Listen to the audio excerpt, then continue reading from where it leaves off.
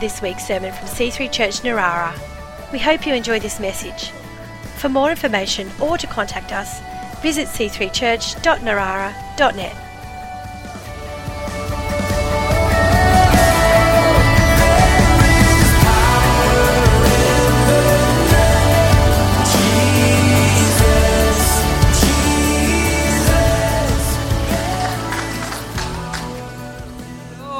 Praise the Lord, everyone.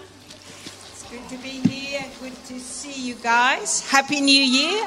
Bonne année in French. 2024 will be the best year. Amen? You believe it? It will be. Amen. Amen. So let's pray. Heavenly Father, thank you for the opportunity to talk about you and about this woman of faith, Tabitha, and to know that we can do anything for God. We can, because He is for us, with us. Amen? So, Lord, thank you that you are going to help us bring new things that will help us make 2024 be our best year for God. Amen? Yeah. Let's read Acts 9:36 to 42.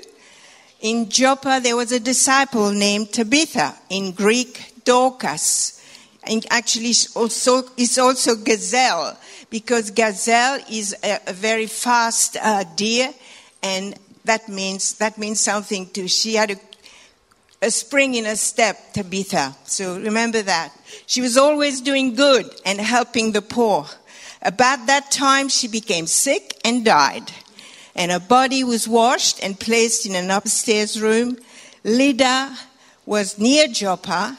So when the disciples heard that Peter was in Lydda, they sent 2 men to him and urged him, "Please come at once." Peter went with them, and when he arrived, he was taken upstairs to the room. All the widows stood around him crying and showing him the robes and the other clothing that Dorcas had made while she was still with them. Peter sent them all out of the room. Then he got down on his knees and prayed. Turning toward the dead woman, he said, "Tabitha, get up." She opened her eyes, and seeing Peter, she sat up. He took her by the hand and helped her to her feet. Then he called for believers, especially the widows, and presented her to them alive. Amen. This became known all over Joppa. Many people believed in the Lord. Isn't that wonderful? Well, Tabitha was a disciple. It says so there. She was a disciple, which means a personal follower of Christ. What was she known for? She was always doing good, helping the poor, and making robes and clothing for those in need. That was a calling. That was a ministry. That's what she knew she was good at, and she did it. Amen? What is a calling? It is what we are called by God to do when we make Him Lord of our life. We're not made Lord. He's not Lord of our life if it's not for a purpose. You may say, "Oh, I don't know what my calling is." You don't need a flash from heaven to tell you. You do have a calling. There's something you can do. What is it that you do particularly well? Can you sing? Write poetry? Baking? Play guitar? Use that. Whatever you know you're good at, say, "I'm going to do that for you." When I came to the Lord in 1978, a spring chicken I was, and I developed an urge to do something good for God, to please Him. I said, "Lord, what can I do? I don't know what I can do." I started singing at the church. And at Christmas time, that same year, I sang a French Christmas carol. The pastor said to me, "Why don't you start a French fellowship, connect group?" And I said to the Lord, "Oh, it's you asking me, Lord. I will do it." I had no idea how I would do it, but I said, "I'll do it." I went around doing my everyday work, and one day in the bus to the city, I heard right behind me an elderly couple speaking French. I turned around and chatted to them. Right behind me they were, and invited them to my Connect. From there, started a ministry to very sick people from New Caledonia who came to Sydney for serious operations and follow-ups. A door was open for many French boarding houses in Sydney, which I never heard existed. I started to visit, pray for them, sometimes in hospital, led them to the Lord, and those who wish I took to church on Sunday. I love what I did, because you know when you're serving God, you get a satisfaction from it. And I made many friends with them. Well, what's happened next is after a few years on my own doing all that, running around, I said to the Lord, I need a Frenchman to help me with this ministry. Well, I did.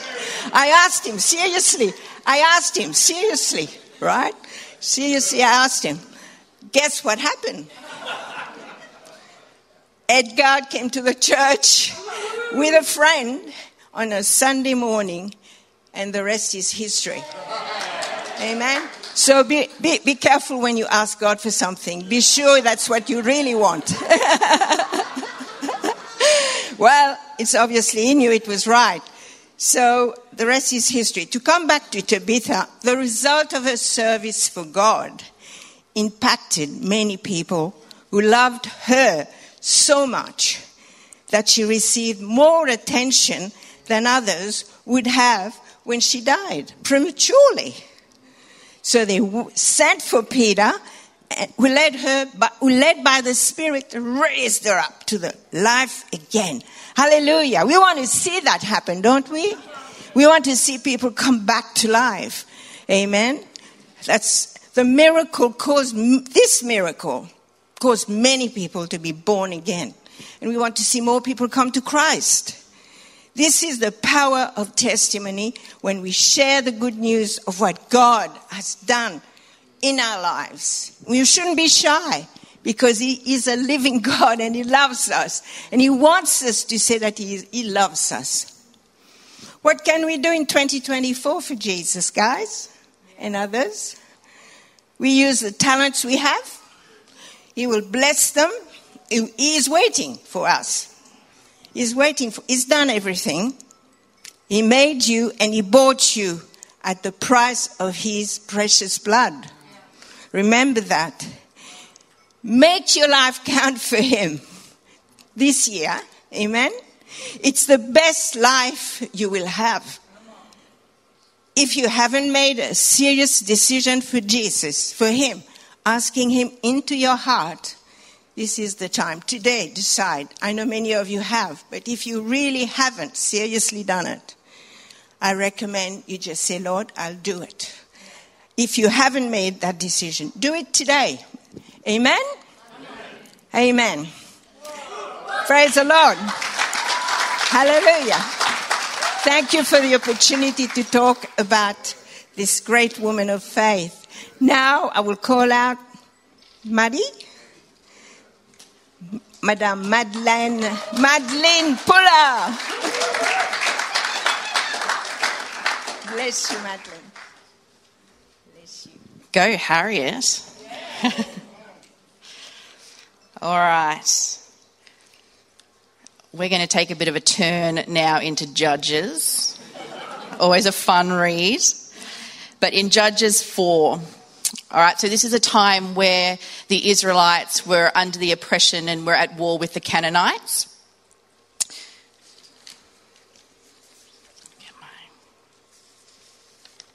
Sorry. So they're at war with the Canaanites, and the prophet Deborah was leading Israel at the time. So she had actually called a man named Barak to her and to give him the charge of leading the Israelite army against King Jabin's army and its commanding officer Sisera. So Deborah says to Barak, "The Lord, the God of Israel, commands you to gather your troops, and he will deliver the Canaanite army and Sisera into his hands." So in Judges 4:8, we see Barak's response, where he says, "If you go with me, I will go, but if you don't go with me, I won't go." "Certainly I will go with you," said Deborah, "but because of the course you are taking, the honour will not be yours, for the Lord will deliver Sisera into the hands of a woman." So that woman's name is Jael. What a champion.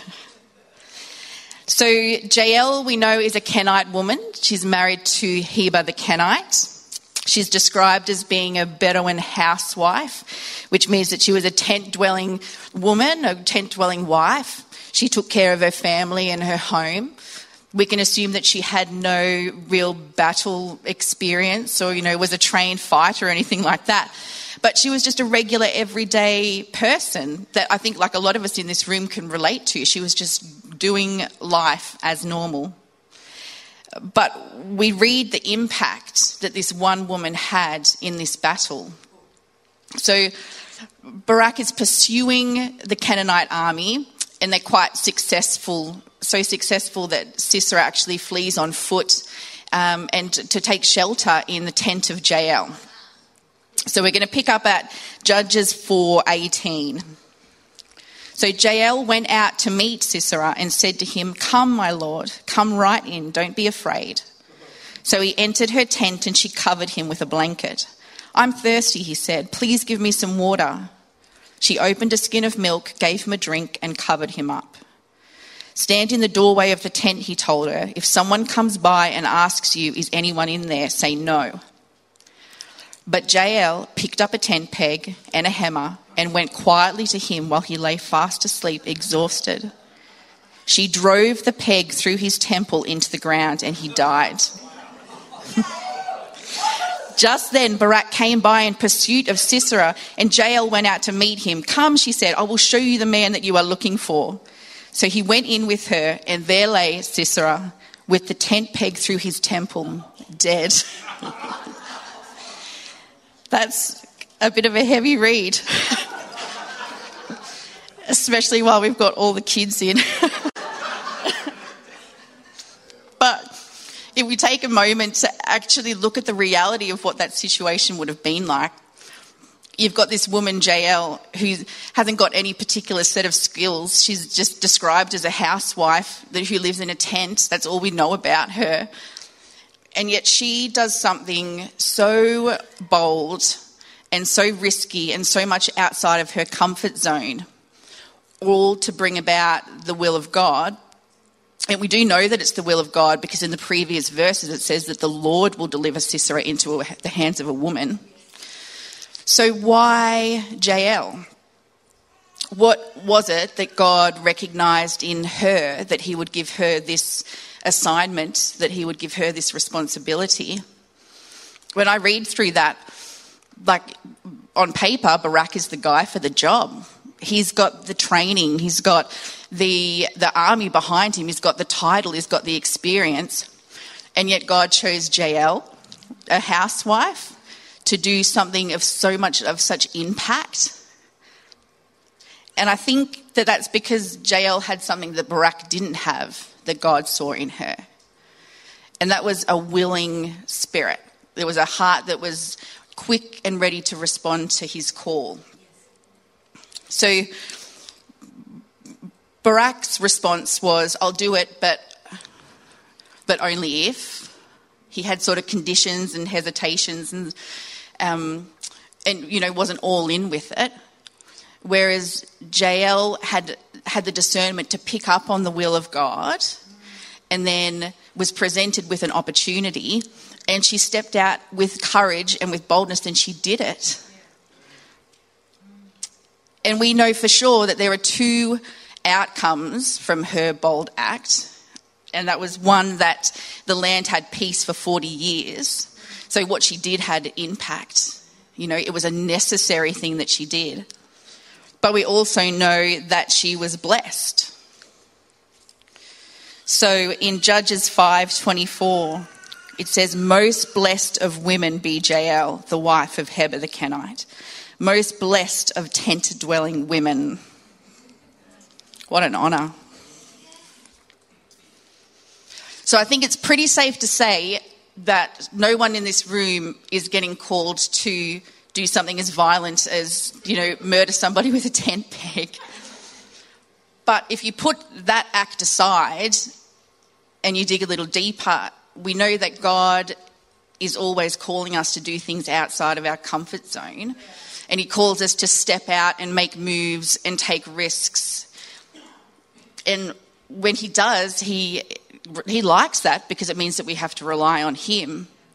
So when he does ask us to do these things, no matter how big or how small, does he see in us that same willing, soft spirit that Jael had that says, all right, I'll do it.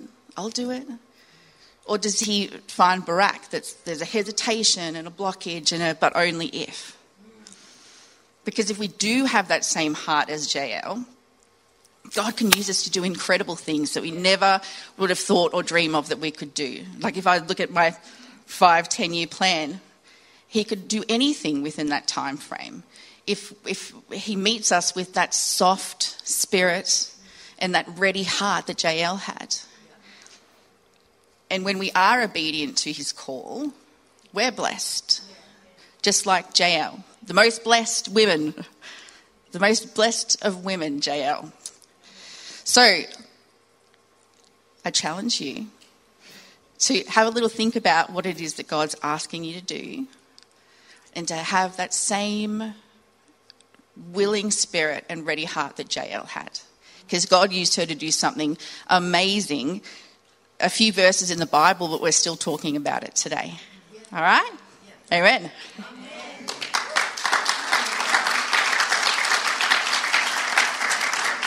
I'm now going to invite the beautiful Janelle to bring it home. Give it up for Maddie Puller. Wow. Well done, Maddie. That was amazing.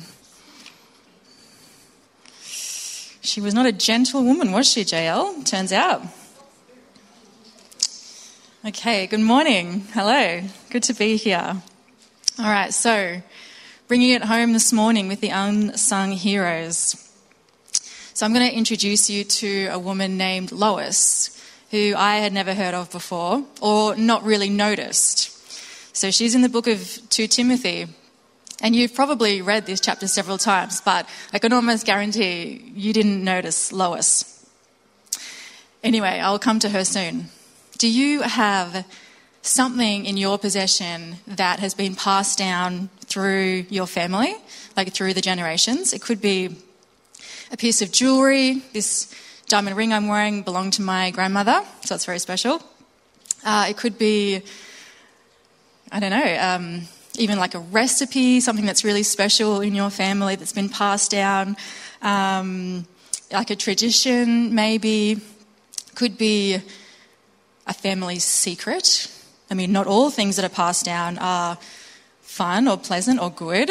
I have been told of some quite shocking things of my family in the past that I would rather have not known. Honestly, I'm talking like secret illegitimate children, like that my mum has told me about. Like, wow, okay, I thought that my family was just normal and boring, but no, goodness, no. Or perhaps it's like a trait, something that was in your parents or grandparents that is in you, or maybe that you have passed down. If you were here last week, I shared over communion about how my memory is not quite up to standard these days. My husband, John, however, has an excellent memory. And if you know him, you will know what I'm talking about.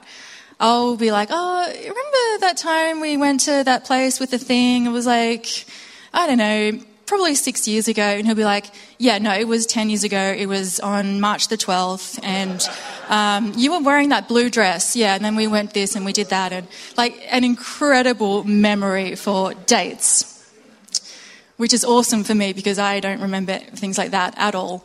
so I can rely on John. But, so we have 3 boys, and just recently I've noticed this similar trait in our second-born, Jack. Jack also has quite a good memory. It's happened several times. Recently, someone will bring up like an NRL game, from last season, like ages ago, months or a year ago, and Jack would be like, oh, yeah, no, that was the Bulldogs versus Tigers. Yeah, no, that score was 28-12, yeah. And I'm just like, oh my goodness, you are your father's son. It's great, I love it. He did not get it from me. Anyway, so Lois passed down the best thing possible that she possibly could, and that was her faith. Read with me in 2 Timothy chapter 1 and verse 5. So this is Paul's letter to Timothy. So he's writing to Timothy, and he says, I have been reminded of your sincere faith, which first lived in your grandmother Lois and in your mother Eunice, and I am persuaded now lives in you also. So Lois was Timothy's grandmother. So she was a woman of faith. She loved God, she was committed to God, and that's how she lived her whole life. She raised her children in the faith and her grandchildren. So that's how Timothy came to be a believer, through his family, because it says it started with his grandmother, and she passed that down. She taught her children well. She's only mentioned this one time in the whole Bible, but because of the legacy that she started and she built, we get this amazing character in the Bible, Timothy, who was Paul's protege. He travelled around with Paul and he pastored the early churches. He did amazing things. He was this wonderful, godly man who touched, untold, thousands, millions. We're still talking about Timothy today. But his faith started with his grandmother Lois. And it's really interesting that Paul actually credits Timothy's faith to his grandmother. He says, I am reminded of your faith, which first lived in your grandmother. So, did Timothy have to make his own decision and his own commitment to God? Yes, of course, absolutely. He had to decide that, yes, he was going to take on the lessons from his grandmother and he was going to run with it. And he had to stay the course throughout his life, of course. But Paul can see, he knows that it began with Lois. She gave him that foundation. She gave him the solid teaching, the launch pad, basically, for Timothy's life and his ministry.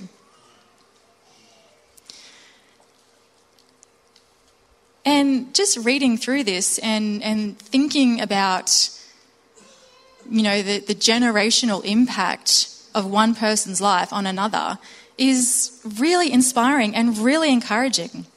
I mean, I don't know about you, but I don't plan a whole lot for the future. I don't know why. I'm just not really someone that does that. I mean, especially at the start of the year and people are talking about New Year's resolutions and goals and, 5-year plans. And I'm like, great, that's awesome. I'm just trying to get through the week, really. I can't think beyond what is right in front of me often. But this is something that gets even me excited about planning for the future. I mean, look what Lois did. I mean, when you think about it, what she accomplished was incredibly simple, yet utterly astounding at the same time. She didn't start a church. She didn't build a movement. She didn't run an organisation that touched thousands of people. Yet at the same time, she kind of did all those things. Simply by saying yes to God, by committing her life to Him, and by raising her children and grandchildren and being an influence in their lives. She would not have known, could not possibly have known what that would produce in the future. But I can be willing to bet she didn't care. She just wanted to raise her children and grandchildren in the faith. And then look what happened. So, how will God use your faith to bless someone else? To bless the next generation and the next and the next? We don't have to plan a whole lot. Lois was just like you and I. She was just a normal woman going about her life, looking after her family. But look what she produced. So if she can do it, then you and I can absolutely do it. And you don't have to be a parent or a grandparent to leave a legacy like this. Look at Paul. Like, he addresses this letter to Timothy, my dear son. Like, Timothy was Paul's son in the faith.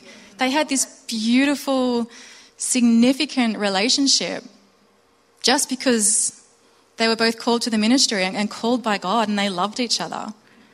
So as much as Timothy's legacy starts with his grandmother, it also has to be credited to Paul, of course, but they weren't related. So it doesn't matter what your family situation is or whether you even have children or grandchildren or whatever, you can still have a legacy. And maybe you are lucky enough to continue on a legacy that has already been started in your family. If you are, then that is hugely significant, and you are so blessed to be able to continue on that legacy. But maybe you are just starting it out. Maybe you are the first one, like Lois. Paul said that the faith started with Lois. So whose faith will be started with you? It's really encouraging and exciting to think about it. So how will God use you? We can all start a legacy. Praise the Lord. So let's get the band up, shall we, please? And let's pray. So we just remember all these incredible godly women of the Bible, of the past.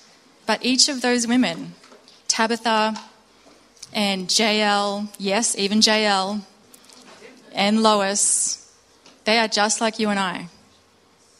We can all serve God with the gifts and the talents that we have. We can all step out and do something bold. We can all be committed to God and impact generations. So let's pray. Hallelujah, God. You are so good. Lord, we thank you that you see everything. You see the past, the present, and the future. And you are in control of all of it. And your plans are good. And so we thank you, Lord, for what we have heard today. We thank you for the lessons and the inspiration and the encouragement from these godly women in the Bible. And God, we ask that we would take on some of that boldness, some of that commitment, some of that willingness, some of that generosity that they had. And God, use us. Use our gifts, use our talents, use our heart, our commitment, Lord. And show us what you want us to do with that.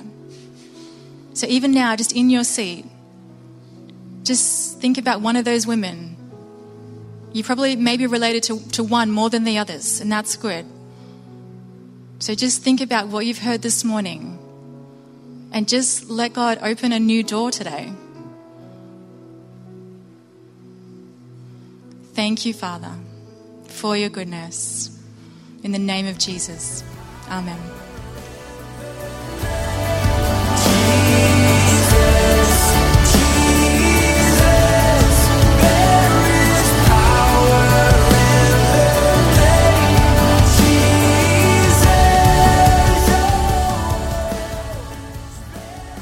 We hope you've enjoyed this week's sermon. For more information or to contact us, visit c3church.narara.net.